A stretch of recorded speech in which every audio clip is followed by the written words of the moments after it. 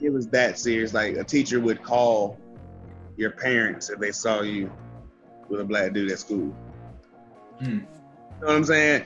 But there was a select few of us that was just gonna take the risk anyway.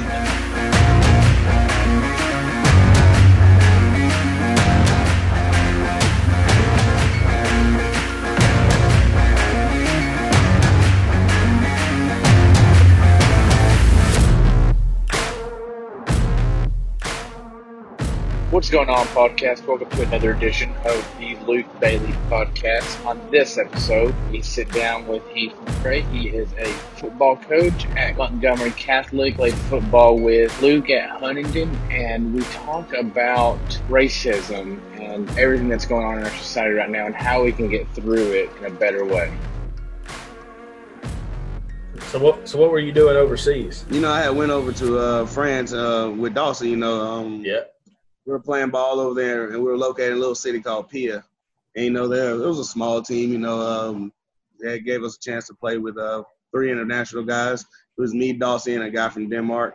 And, they expected us to do a whole lot. So it was fun, getting to teach those guys a lot about football because, over there they were big, they were strong, they were fast, but they didn't have all the, the technical stuff that we had the ability to learn about 8, 9 years old, so yeah. So you were more like a player coach type deal. So it was, I enjoyed it. Played played some football, got to hit some people a little bit more. Yeah. Got a couple more concussions. Ain't nothing to it. That's right. It's just add them to the list. But exactly. So because I know what's kind of like the pay and all that stuff, because I mean it's considered professional football over there. Yeah, it's professional. Yeah, it's professional football. Like overseas, they have 3 different levels. They have division. It's more set up like the NCAA more than anything else. Okay. What you can compare it to. They have 3 different levels: D1, D2, and D3. So D1 is the higher levels. They have they have them in most countries, but German football league, and most people don't realize it, but Finland has a really good league, and France has a really big league, and Mexico's growing. So it just depends on what division you're playing at. Division 3 guys usually don't get paid at all. And you start getting paid at Division 2, and obviously Division 1 guys make the most money. You usually get paid a stipend every month. They pay for everything. They give you a car, your house, gas money. They ask you to do a few things here and there. Like we were required to go to an English school that they called World School, and we would teach the kids about American football and teach them how to play the game. And it always ended up being us playing something that they've learned, or a couple of the kids just being a whole lot better and not getting fun anymore. So it was fun. We really enjoyed it. Helping those kids learn English, on the fly. That little stuff, like that was really fun. So as long as you just do that little things that they were asked you to do, then man, everything's gravy. I mean, they pay for everything. It's ridiculous.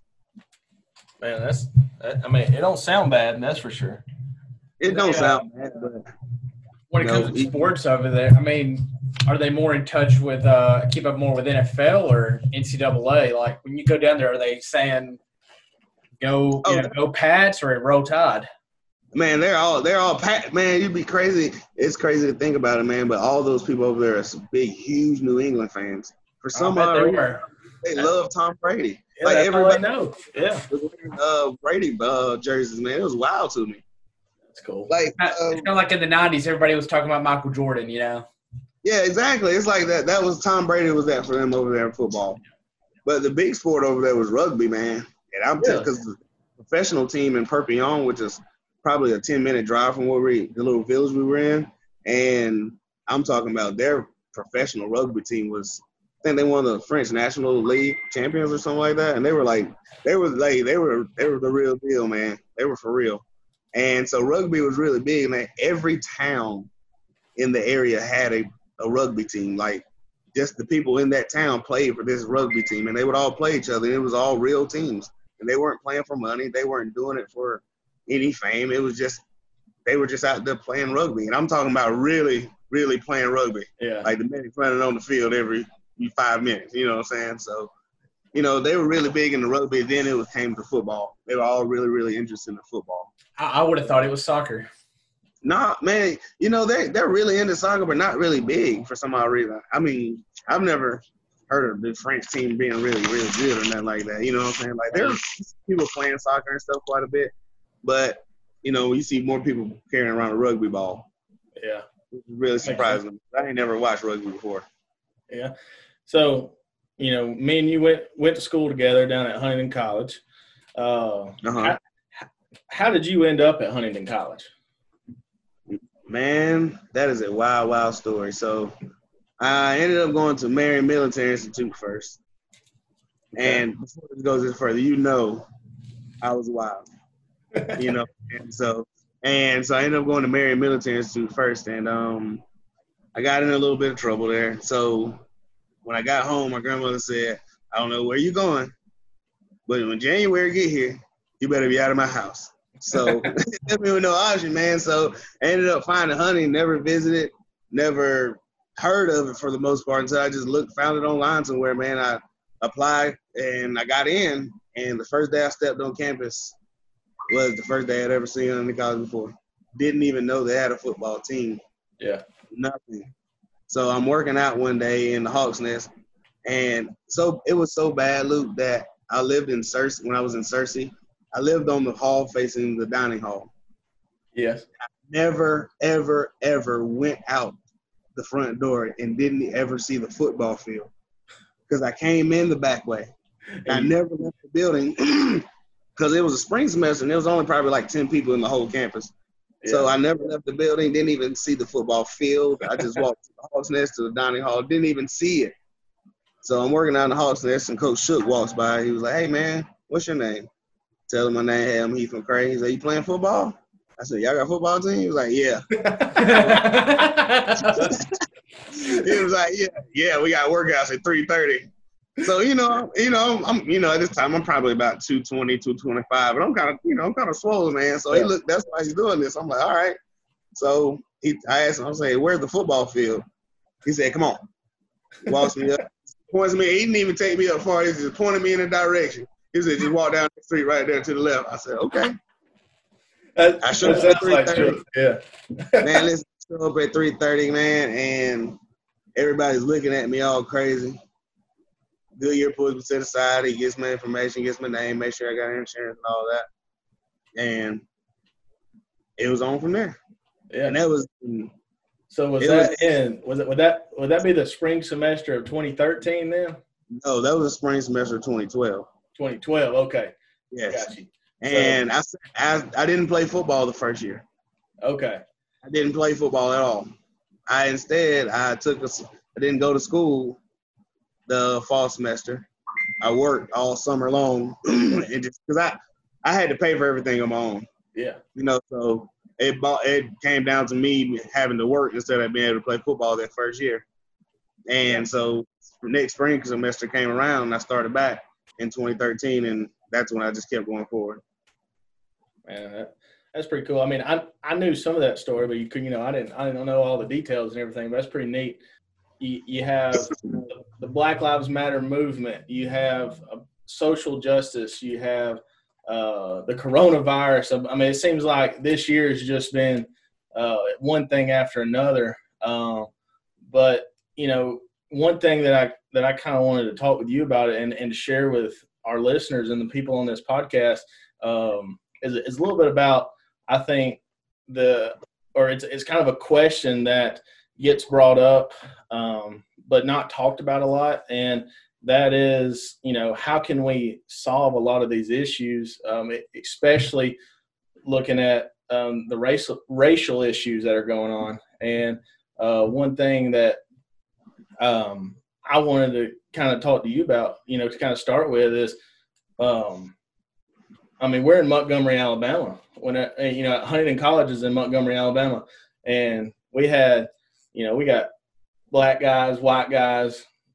Hispanic people on the team. There was a few other ethnicities I couldn't even pronounce probably, and but what do you think is a difference between how come we could come together as a team but even communities and cities can't even come together.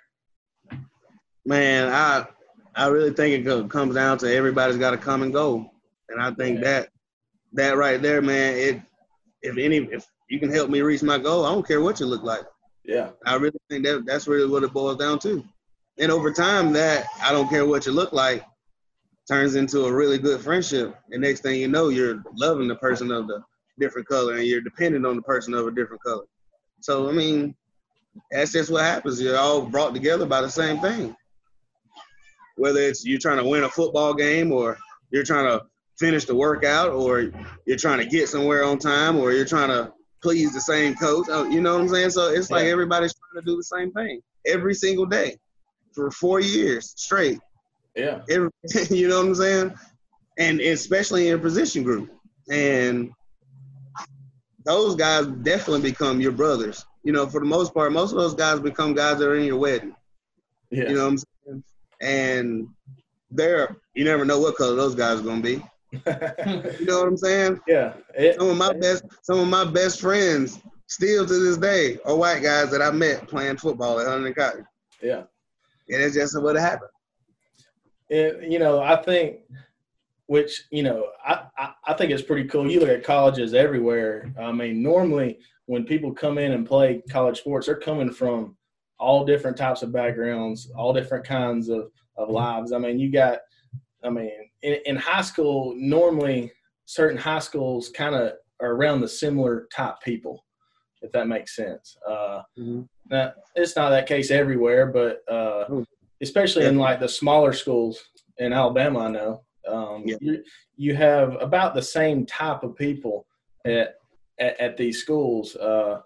But, you know, I think for me, I'll kind of add on this. It was very, educational. That's what it's supposed to be. You're supposed to learn. You're supposed to grow.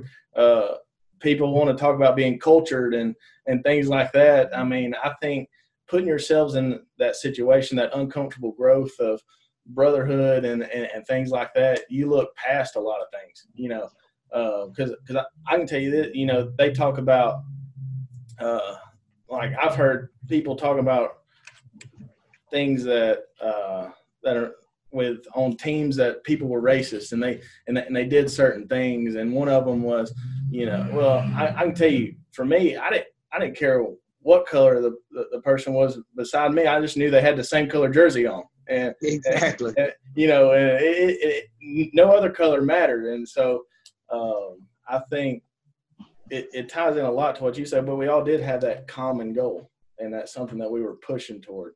Sports is something that it just builds something in everybody, man. You know, and regardless if you're black, white, green, yellow, purple, regardless of what sport you're playing, man, it changes you a whole lot. Yeah. And football, you're definitely dependent on the guy that's beside you. Whether you're a quarterback, you're dependent on the black guy that's snapping you the ball. If you're the white-black running back, you're dependent on the white right guard to help you block. You know what I'm saying? To block you. So it changes you. You know what I'm saying? You got to depend on everybody that's around you, regardless of what color they are. Yeah, and, you know, I think this is kind of taking it in another way, but I think a lot of it is because when you look at the D line or you look at the offensive line, it wasn't that you were looking to say, oh, you know, he's a black defensive lineman. Oh, he's a white defensive lineman. You know what I mean? There was no difference there when you're comparing as far as the importance, if that makes sense. You wouldn't look at it that way, but I think that's kind of what our society tries to do sometimes. If that, you know, when it's job hunting or when it's doing things of even recreation, they kind of separate it from the beginning, I think. Yeah. I don't know, man. It's being on this side of things, man. Like, I was raised in a town of about 1,000 people, brother. Yeah. And it had people of all types of background. You know, you had the white guys who didn't like black people. You had the white guys who were cool with the black people. You had the white people who didn't just kick it with the black people all the time, but they weren't bad people. And you had the black people who didn't like white people. We had those too.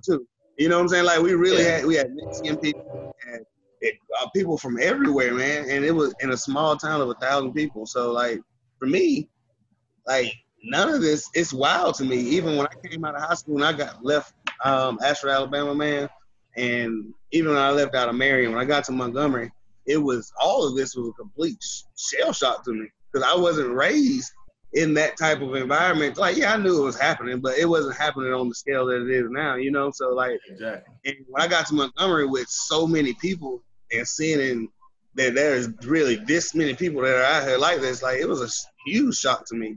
And, you know, and I'm 27, and I moved to Montgomery when I was 20 years old.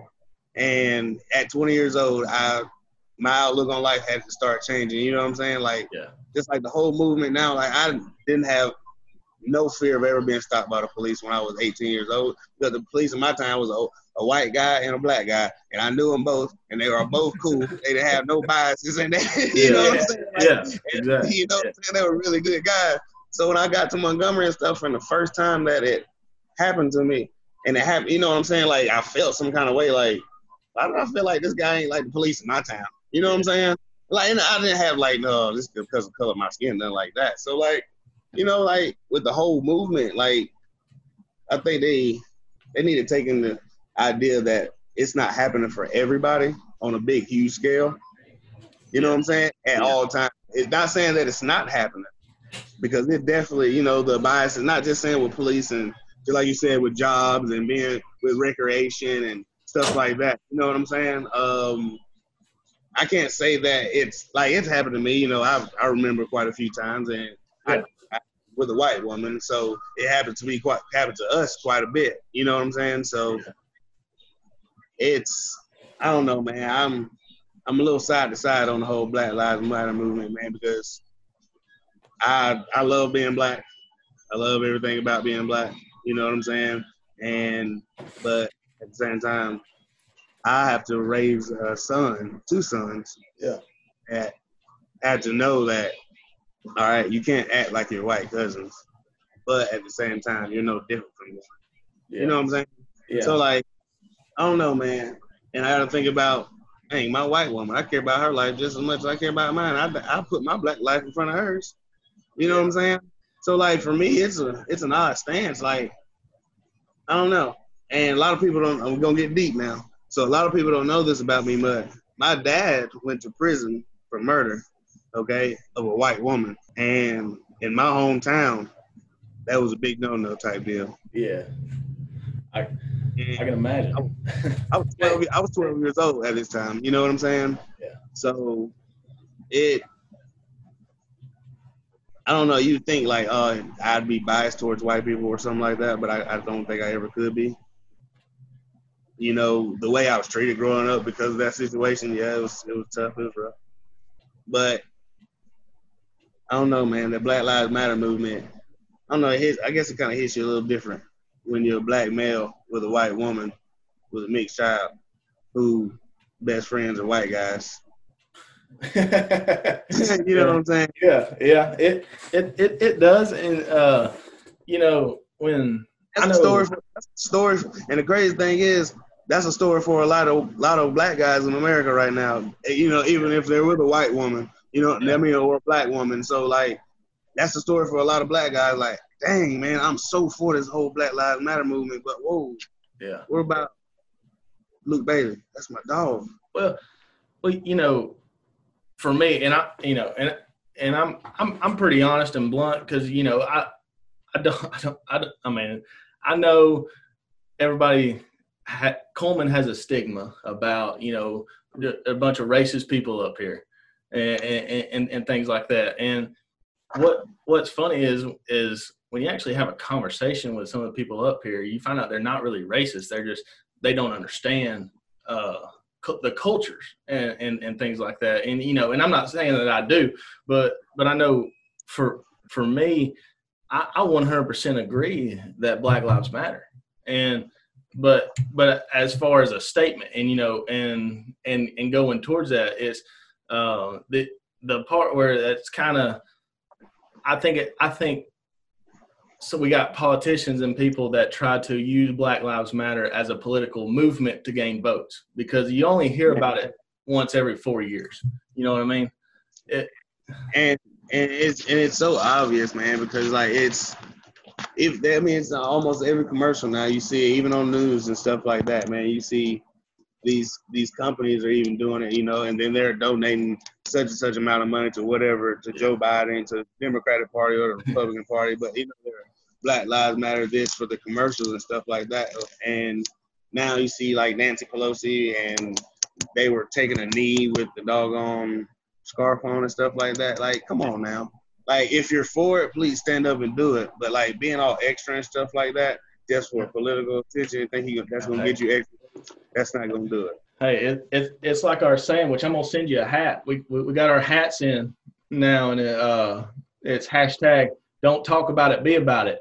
Oh, yeah. So I know you've heard that statement a few times from Coach Goodyear and stuff, but that's that I think there's a lot of talking and not a lot of doing. Yeah, but that's that way. It's always that way about every subject when it comes down to politics. So it's always a lot of talking and not a lot of doing. So why do people think this is going to be any different? Yeah. Hey, you said I got two questions for you.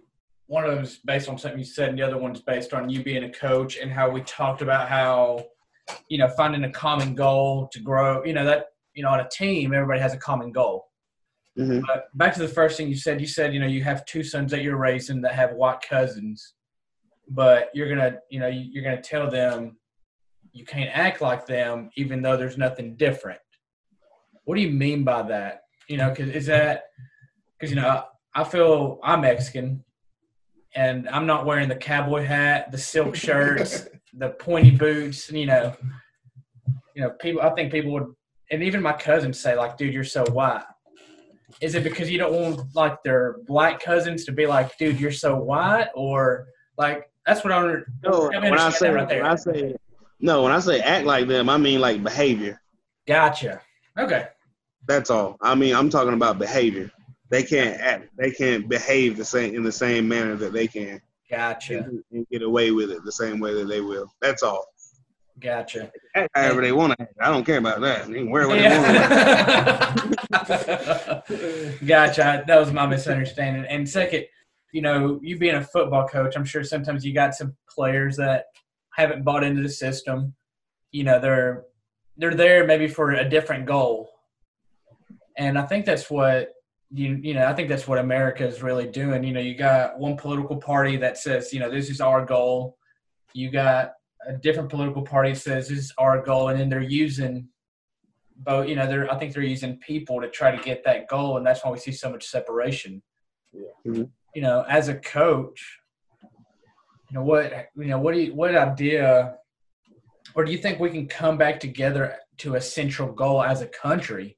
Or maybe in our communities, I'm sure there's some dividing this community where we're at, definitely in Montgomery, where you're at. What's a common goal do you think that we can bring in our communities to work together for a better future for our kids? I don't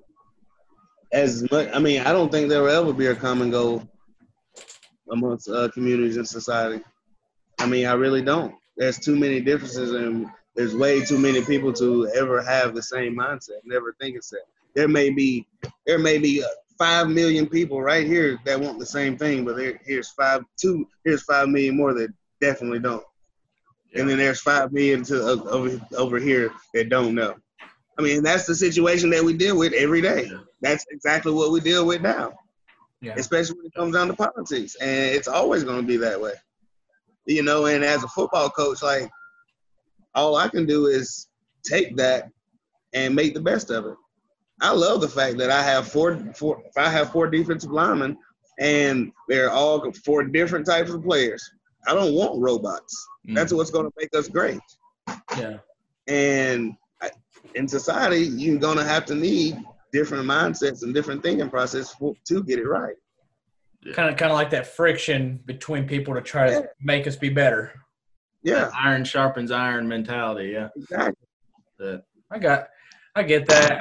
I'm just an optimistic person, and I want to believe, and I want to see it one day where, we're all working together in our community for a better future. Whether that, and I don't know what that is. Maybe it's, and I really don't know. It's kind of like a whole school comes together. Think about it like this: in the state of Alabama, everybody comes together on one or two sides every last weekend of November. Mm-hmm. And I think it makes both of us better. I think it makes both organizations better, obviously. It gives pride to both of them. But yeah, I guess, being the optimistic person I am, I want to find that, for us, even though he's a white dude, I'm a Mexican, you're a black guy, but I'm sure there's something that we can all come together one day. And I mean, like, with football, it's on a smaller scale, so obviously everyone's going to have the same common goal. That's why you join a team. But in society, everybody's not on the same team. Yeah. Everyone is not agreeing. So it's kind of hard to relate it to football in that kind of sense. Mm-hmm. So. Yeah. We'll kind of move on.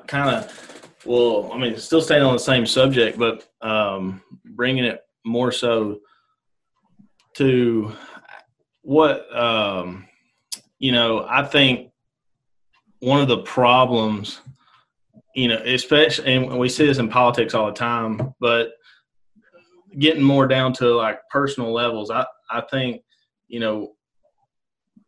a problem is we have a lot of, I'm trying to think how to phrase it.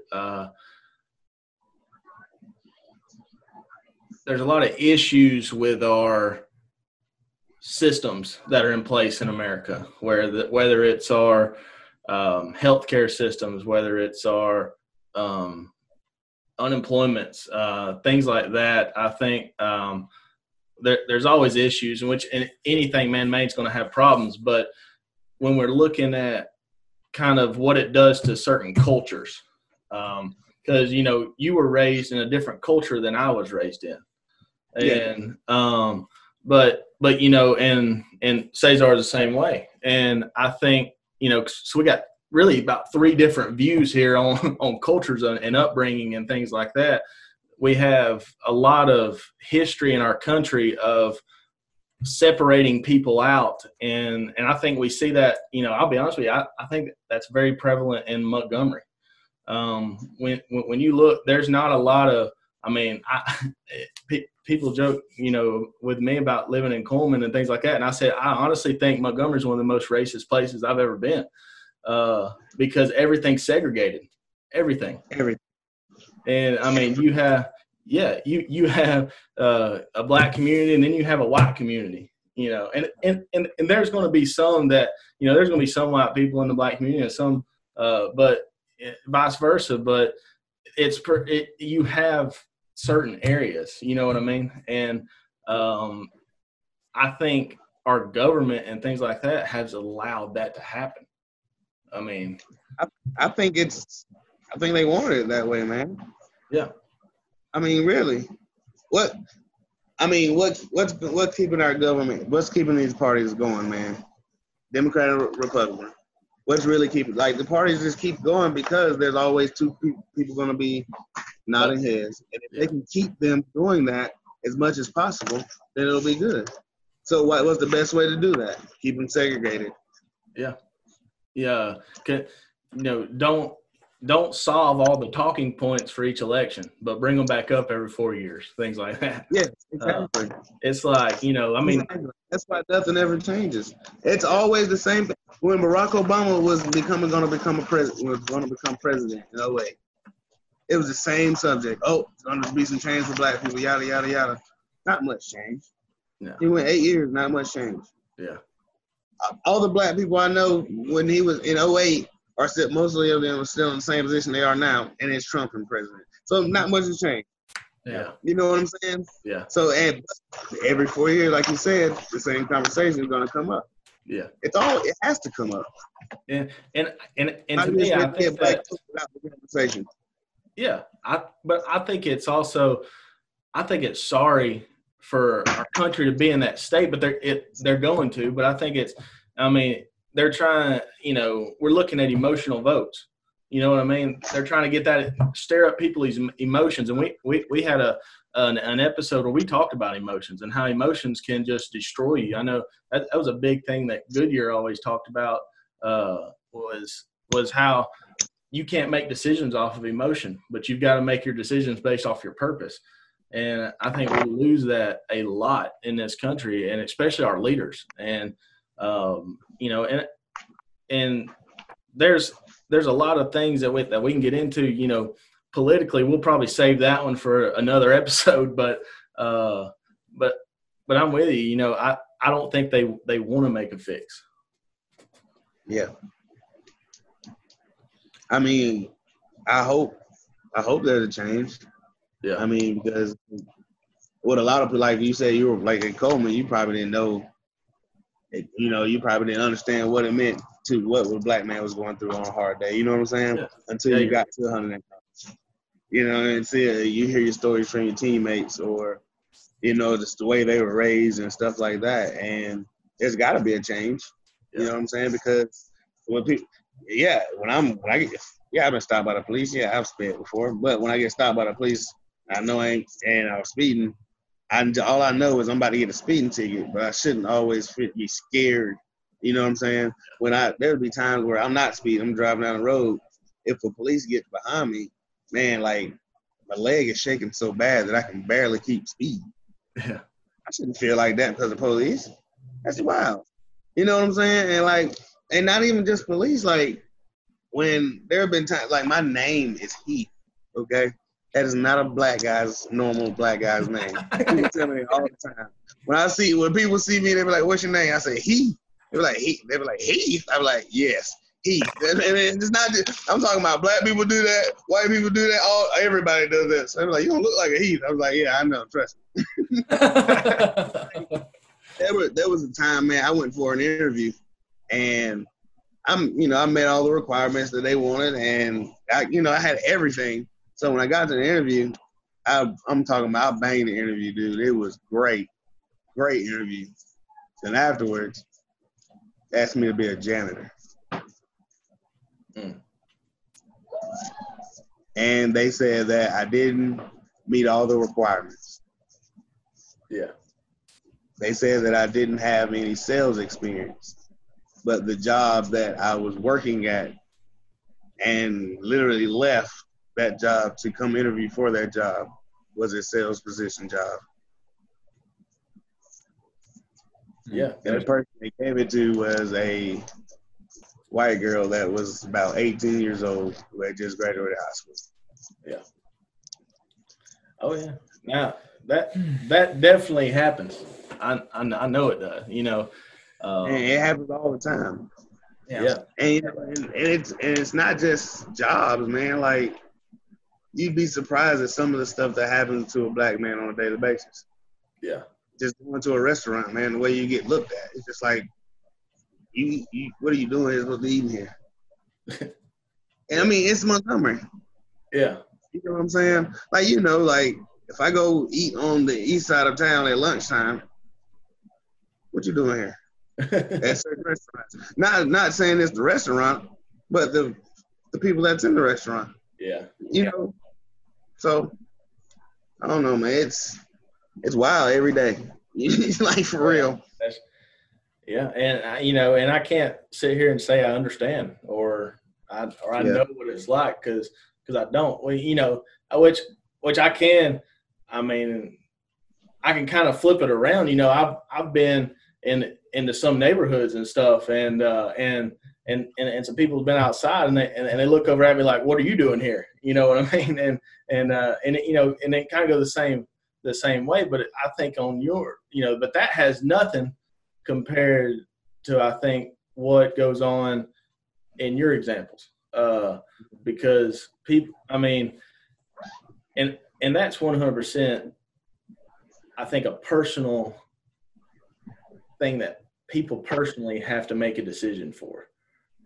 No government, no laws, no, the good Lord's about the only thing that can save them. You know what I mean? From the way that they think, and I think a lot of it has to do with how they were raised. Oh, I mean, it goes from generation to generation, man. And at some point, somebody in a generation has to break it. Yeah. Yeah, I get what you're saying too, but sometimes I wonder, because I get, we are a minority, Hispanics in Coleman, and you might you might empathize with what I'm saying. But, sometimes I'll be at a place and someone will be giving me a look, and first thing that comes into my head is it because I'm Mexican? And I think it's more in our heads than it is theirs, because my wife, she's been around the Hispanic community now. She's a white girl too. And someone might give her a look, and she goes, is it because I'm white, you think? And then something clicked into my head. It's like a lot of times maybe the problem is in our head. Maybe that because sometimes it's like I tell her, sometimes I go and I'm around a large Hispanic community and someone gives me a bad look. I automatically know, well, it's not because I'm Mexican, because so is he, And then there's just one time where someone was giving me a bad look, and that was just their face. They actually recognized me from somewhere and wanted to come and, say that they saw me play sports and things like that. But I would have, it was on that episode of talking about feelings. I was already in my feelings, getting mad while somebody was looking at me like that, But, and I'm not saying that it, not trying to minimize what you say or anything like that. But now I try to look at it through a lens. It is the first question that comes to my mind. Is it because I'm Mexican? See, but the thing for me usually is, man, it's when you walk into a place full of white people, and you're black. If you were just another person walking in there, if there was another white person walking in like they normally do behind me or something like that, why is everybody's eyes on me? Yeah. Not the person that just walked in the door just like I did. Well, if it's not everybody, why are those? And it's not. And the crazy thing, it's not. It's usually old people. That's really it, man. It's usually the older people, man. Like really. And they're just like, look. And then it's like at that point, it's like, all right, why is this person still staring at me? All right, I don't have nothing funny on. I haven't done anything out of the ordinary. Yeah. I'm just a person here standing in line. Yeah. So what reason does this person have to stare at me other than because of my sins? Everybody else has looked and turned their head. Everybody else has gone about their business. But why are these one or two people still staring at me? I haven't given them a reason to. Boy, you say, it's in our heads, but at what point does it become like, okay, yeah, that's why they're doing it? You always say, no, it's me. You can't always do that. Yeah. No, I'm with you 100%. I was more saying that so people could understand what it's like. It's kind of like if Luke goes into an all-black neighborhood and someone's – He's going to get the funny look too. Yeah. He's gonna get the funny look too. And Luke, and just like me, I've been around white guys, and Luke's been around black guys. He'll know the difference in the look. He'll understand the difference in the looks. Yeah. One thing, I'm not trying to make light of the situation, but for people that don't know you and they, you.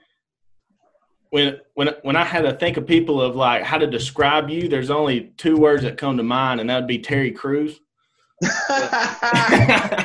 So, but I can understand, especially in your situation, older people that all they do is they look at they watch the news, but they don't know any black people. They just watch the news, and all they see is it's just hatred and violence and everything. And the next thing you know, you walk into Walmart down there in Montgomery, and the lady checking out her cart, stares you down because, I mean, you're a pretty large black guy. You know what I mean? And I think that's their fault, if that makes sense. See, but my thing is, like, it doesn't bother me because you're not going to do anything to physically harm me. I don't care if you don't like me or not. I'll go out of my way to be nice to you just because I can.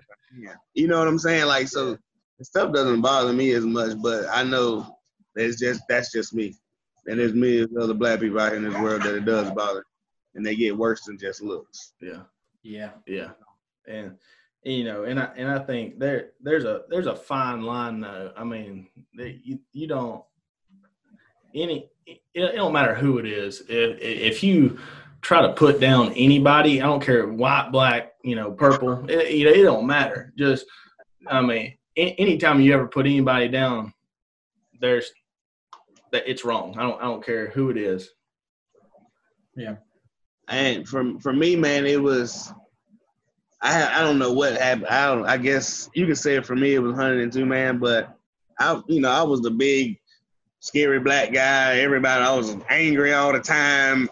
You know what I'm saying? Like, that was me, man. That's who everybody knew me as. And, like, I don't know, man. I guess it was like by my junior year or something like that. It was, I don't know, man. You just kind of looked at life different, looked at people different.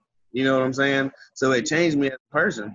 Yeah, and I was there for that. I remember. You saw that. You saw the whole transition, bro. Yeah, I did. I saw the guy that used to blow up, in a workout and just yell at people for no reason, just to be yelling at them. And but then I also saw the leader, that you were. I mean, you were always a leader on the team. Don't get me wrong. I mean, the people always followed you, and you had that influence. And I think it's like you said, it's like something clicked, and you were bettering everybody around you. It wasn't just bettering yourself. I mean, I can think of countless times and stuff. I mean, shoot, even my dad knows who you are, from the guy that used to yell on the sidelines and like get people fired up for a reason. It wasn't just, you weren't bashing anybody. It was getting them fired up, calling them out when they did something wrong. But like you were there. And I think that's kind of, that says a lot about you. But, I think it proves that the current situations we're in does not define who we are. It does not. It definitely does not. Man, I tell people this all the time, man. You don't know what's going to happen to you 5 years from now. You don't know who you're going to be 5-10 years from now. What's going on for you right now is just a stepping stone. Yeah. There's either. What changed? What caused that change? When was that, light bulb moment for you that, I don't know the story, don't know you before. Yeah. But apparently used to bust some heads. And after that, you were hugging some hearts. Yeah, man. I don't know, man. I guess it was just kind of like a light bulb, man. So I could turn it off and turn it on. And then at one day I just turned it off. And it stopped going on. It wasn't, there wasn't just one big thing. It was just so much was just so good. What is there to be mad about? Yeah. What happened? Coach Goodyear used to say it all the time, man. I mean, Coach Wilk used to say it all the time. Worry about what you got to do today. We'll worry about tomorrow when it gets here. Yeah. Win the day. I say that all the time. When I tell my guys that me and my lady get into it or something like that, I be like, baby, let's just win the day. We'll worry about tomorrow. She hates when I say it. Hey, I'm going to start using that when we get argued. I got to start saying, why would I spend so much time being angry? Yeah. I love everybody. I really can. Yeah. You know what I'm saying? And, like, people see me, and, I'm bald, I'm big, got a little beard. Oh, this dude looks rough. Then I start talking to him and I'm joking. And I'm really nice. I'm caring. I'm helping them carry stuff. I'm helping them doing stuff. And they're just blown away. I'm like, yeah, that's me. It's black people like that now. You know what I'm saying? Like, but for me, it was like, dang, I still think about it now. Like, God, I'm the person I used to be. It's wild. And now I have a son. I'm about to have another one on Monday, and I definitely can never be that like that again. Do you think it's not about me? That's what the biggest thing was. It's not about me. And I think if everybody had that mindset, maybe that issue of racism could be fixed. Yeah. I feel like racism comes from an insecure, I feel attacked place. And instead of trying to help your brother, who's a different color, tell yourself, hey, man, it's not about me. And if once you get that mindset, for me growing up here, I had so many people that said it's not about me. And, the people around here helped two, little Mexican boys, go through school, go through college. We had a whole community around us, and, Luke knows. And it's because people said it's not about me. And they didn't worry about skin color, ethnicity, where I came from, legal background. They just said, hey, it's not about me. Let's help these two boys, get to school, get to college, play ball, all that.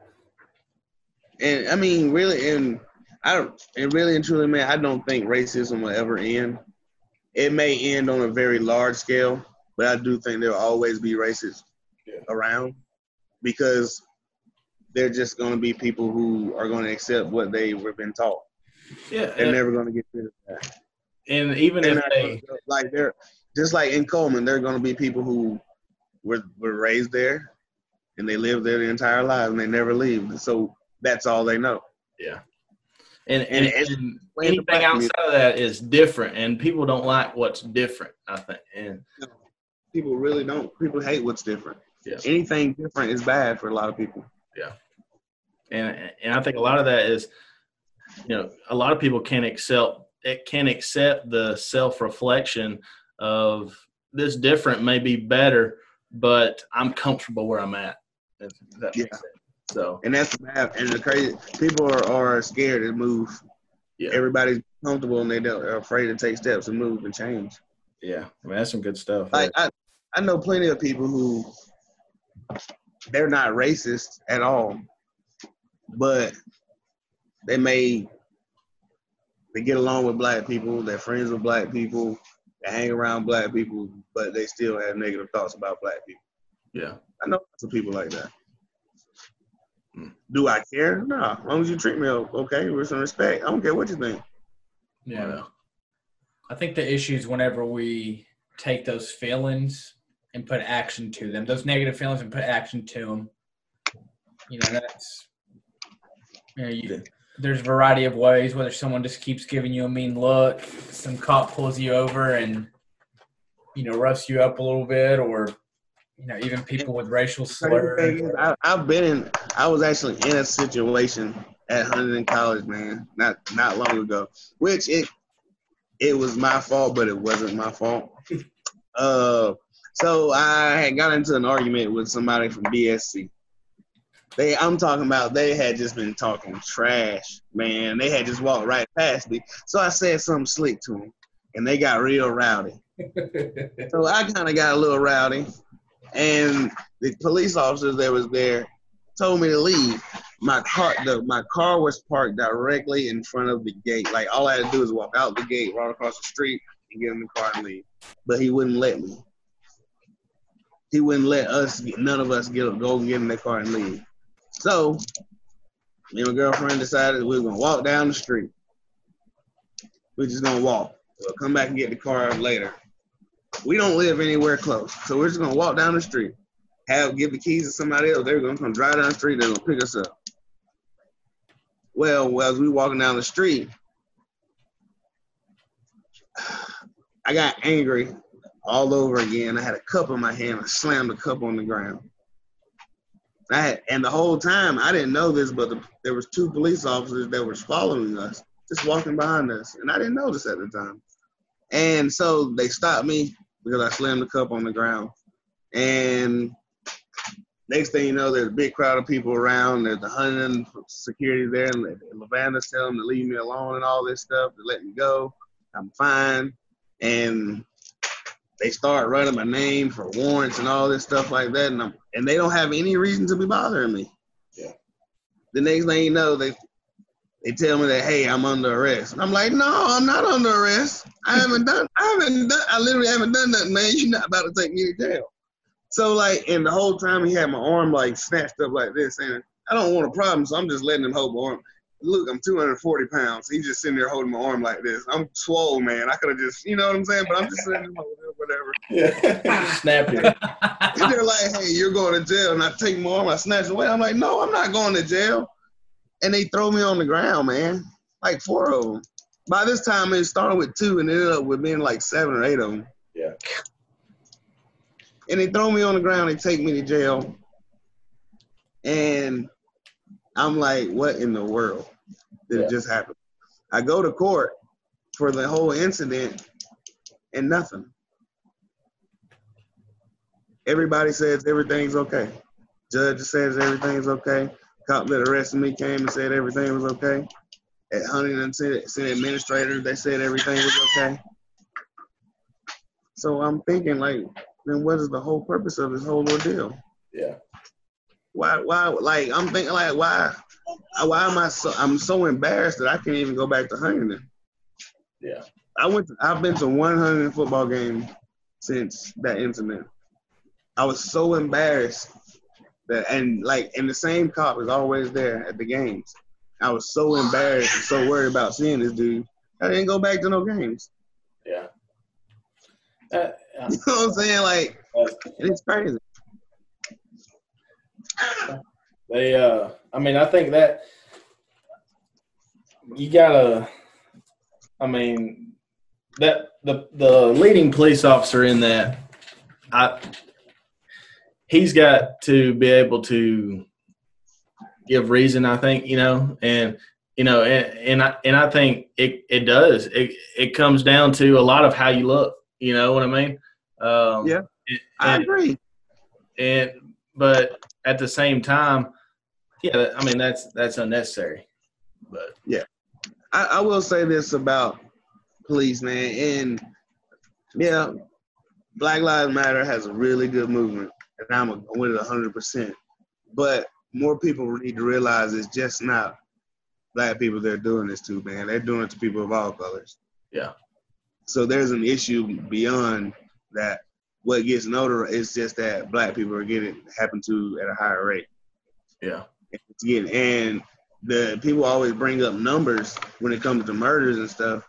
Police shootings, but they're not just talking about the police shootings.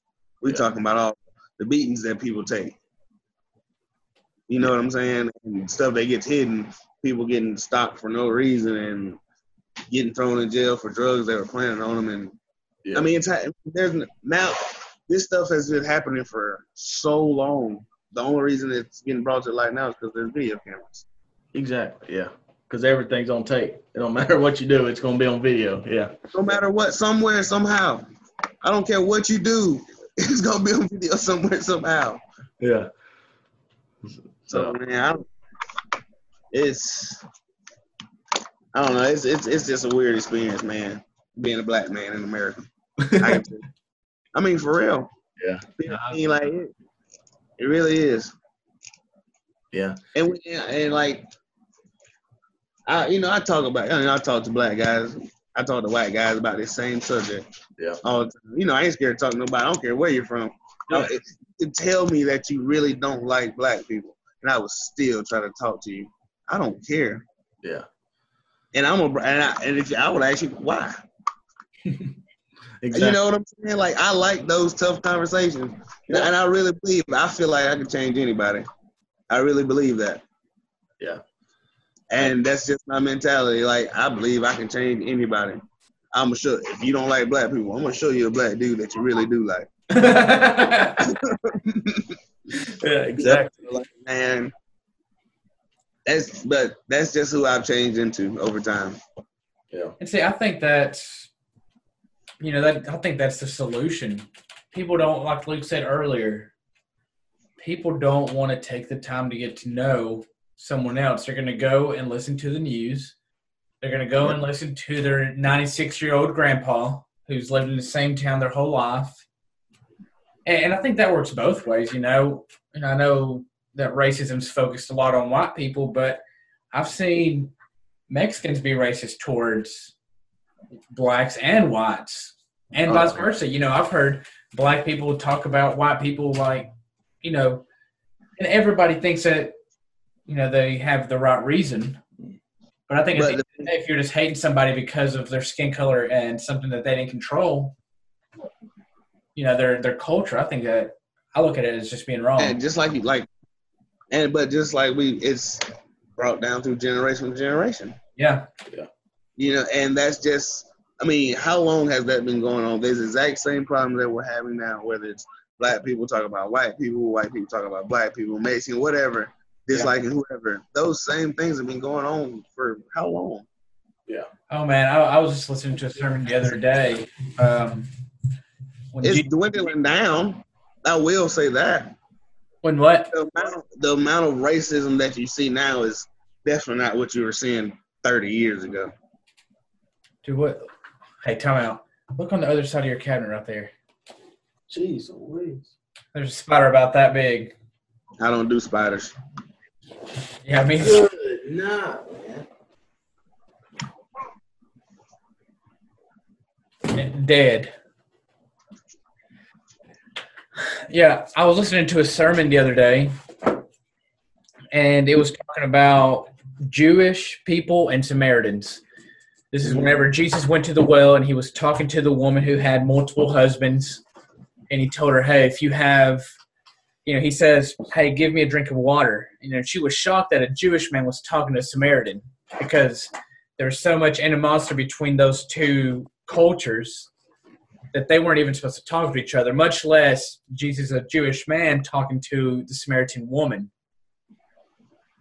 But it's like whenever he was talking to her, he just leveled out, you know, he said, basically it kind of showed how he didn't care about her ethnicity or that she was a woman. You know, he treated her just with respect and love. And, you know, it's the first time on record that Jesus said, you know, I'm the Son of God. And he told a woman of a completely different race that his race was supposed to hate. And I mean, that's valuable. That should tell you something there. Yeah. It should tell anybody who is a Christian, anybody who believes in the Bible, believes in God, and knows that story should not have hate in their heart. Exactly. How can you? The person you love, you follow, the Son of God, does this. Why can't you? Yeah. And that's for people of all colors. You can't be a racist and a Christian. There's no such thing. It's impossible. Somehow, every Sunday, there's a gathering of people just like that. Yeah. Somewhere. Yeah. And the thing is, Jesus actually has a reason not to like this woman. Yeah. He knows everything. He knows everything she's ever done. This woman. He knows, and she even says, like, she goes back to the village, says, hey, come talk to this man. He's told me everything I've done. And Jesus still showed her love.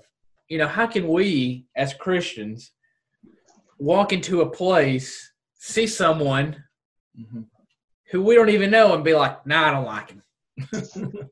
You know? I don't know, man. I think just like with everything else that's going on with Christianity and in life now, everybody picks what they want out of the Bible and lives by what they feel like is right. 100%. If you don't like this part, then I'm not gonna worry about this part. I'm just gonna worry about the rest of it. Yeah. Unfortunately, you're right. That happens a lot. And there are very I'm not gonna say nobody, but there's very few people who can really say that, okay, I have followed the Bible to a T and absolutely everything that it has asked me to do. Oh yeah. Right. You can't. Because don't overeat. Yeah, exactly. Every day, like seriously. and there's things that are much bigger than that. You know what I'm saying? Yeah. So like just put on a simple scale. But Well, it says in the, everybody's broken at least one of the 10 commandments. Yeah. I think I've broken all of them. Yeah. I mean, I'm 10 for 10. So, hey, but I would, and I was having a conversation with a guy just a couple of days ago, just actually a random white guy, and I was buying a vehicle. It's my son. And I was actually buying a vehicle from him, and we just got on the subject of race, and we were just talking about just race and the things that were going on and stuff.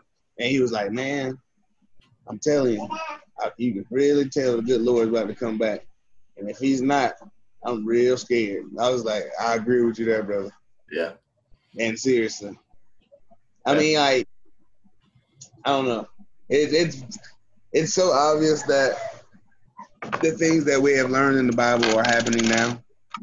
All the things that are discussed in the Bible that we've all been taught since we were kids, they're happening and unfolding before our eyes. Yeah, I think that's what our preacher preached on this past Sunday, was that, during these hard times, it's real easy to be negative and be down about everything. But, I mean, here's something you can be happy about is we're about to get to meet our maker.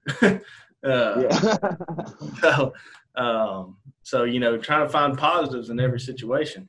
But, so, hey, anything else you want to add or you want to talk? I know we probably got about 45 minutes or close to an hour of stuff. And I mean, we can talk about anything else. Anything you want to go at, man? Well, what kind of mindset do you have when you're raising two young mixed kids? I know one's on the way and one sounds like an infant, but I mean, I'm sure there's some things that you already think about, and and I've heard several other speakers talk about how, whenever they're raising their kids, they have to raise them differently. Yeah. Than what Luke is going to have to raise his kids. Somehow explain to my sons, like I said earlier, like, you can't behave the way your cousin can, and he's gonna say why. Then I gotta explain to him that it's because of the color of his skin, and try to explain that because a kid's gonna ask that at 4 or 5 years old. Yeah. And how tough is that gonna be? I'm still learning myself how to deal with this. Yeah. You know what I'm saying? I'm 27. I feel old. My body feels old, but I'm really still young. I really haven't experienced a whole lot in life. Right. And my son slipped and fell. So it's funny. But I haven't experienced a whole lot in life yet. Yeah. And now I have to teach 2 boys how to deal with something that I don't know how to deal with. Right. And the subject of not just police officers, but how do you deal with family? How do you deal with family members that are going to mistreat you because you're not the same color as them? Yeah. That's going to happen. Oh, yeah. People that you're only a child. All you know is that's my aunt, my cousin, my uncle, my yada yada, my whatever. But why does uncle such and such treat me this way? Why does aunt such and such treat me this way? Well, son, because of the color of your skin. What's wrong with my skin? Mm-hmm. No, and I think a good teaching point, that I don't think is taught in our school system or anything like that, but is explaining to people, you can't change or control what you can control. So, you didn't get to pick what skin color you were. You didn't get to pick what house you grew up in and things like that. But what you can choose is how you treat people and how you look at other people. I think you can control that as a human being. And sometimes it may take, that's one of the things about kids is they have the innocent minds and they always speak the truth, that you can't ever. So if you ever wonder about something, just ask a kid because they're going to tell you exactly, what what they think. And I think but as you grow older, you get to make those decisions of how you're going to do things as a person. Heath, was there a time, I know for me, like I grew up knowing that I was Mexican, but it was about the 5th and 6th grade where I realized that was different. So was there a time in your life when you figured out that, being black made you different in someone else's eyes? Nah, man. Not at an early age. For real, it was in like about 8th grade for me. When I really realized, like, hey, that being black is really, really, really different. Yeah. And some people say it was like 8, 9 years old, but it wasn't that early for me because I've been around white people so much. Yeah. Mm-hmm. I was never paid attention to, my elementary school, people weren't saying stuff like that. You know what I'm saying? Like, So when I got to in high school, for me, was 7th through 12th grade at my high school. So when I got into 8th grade, I had an incident with a student. And I really realized that me being black was really different. Yeah. Yeah. Me being black was really bad in a negative way. Yeah. Like, being black could get you treated different. Being black could get the situation handled different. Right. Yeah, and I was just wondering because, for me, it was in the, it was around 5th or 6th grade when, you kind of started trying to date, and oh, man. Some girl told me, she's like, I'm allergic to chocolate. And I was like, oh, that's okay. I just won't buy you chocolate. And then, she just kind of didn't say anything and just kind of looked around and then walked off. And then I thought, oh, I'm the chocolate.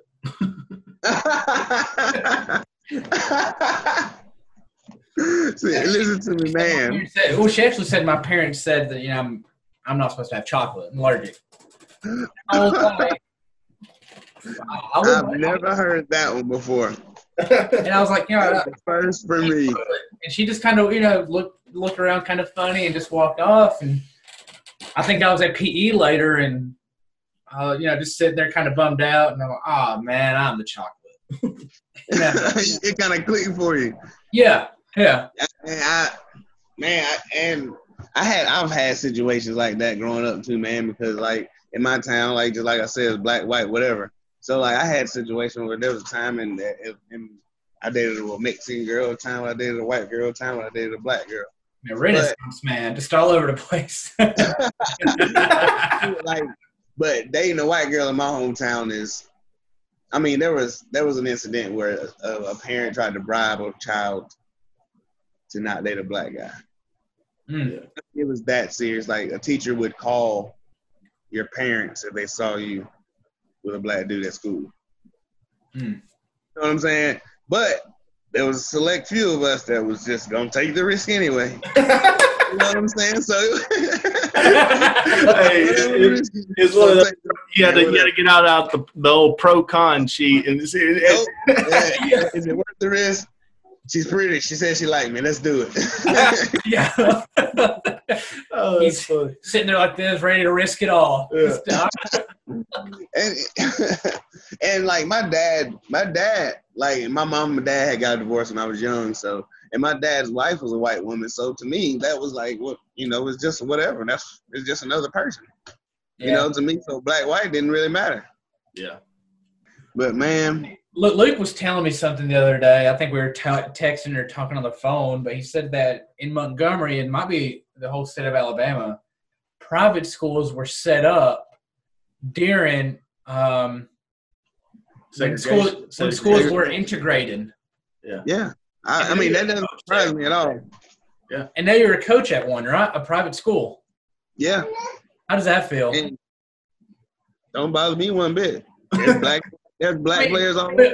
And I'm not saying that it should bother you or anything like that, but is that not kind of, do you get proud? I mean, when you think about it, like, you're like, that's kind of crazy, like that could happen, and you see the change that could happen. Yeah.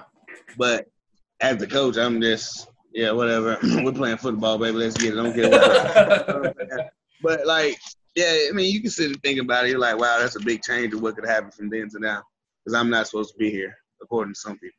Yeah. You know, and we have a team full of black and white players. Wow. You know, and they all get along like brothers, just like a team normally would.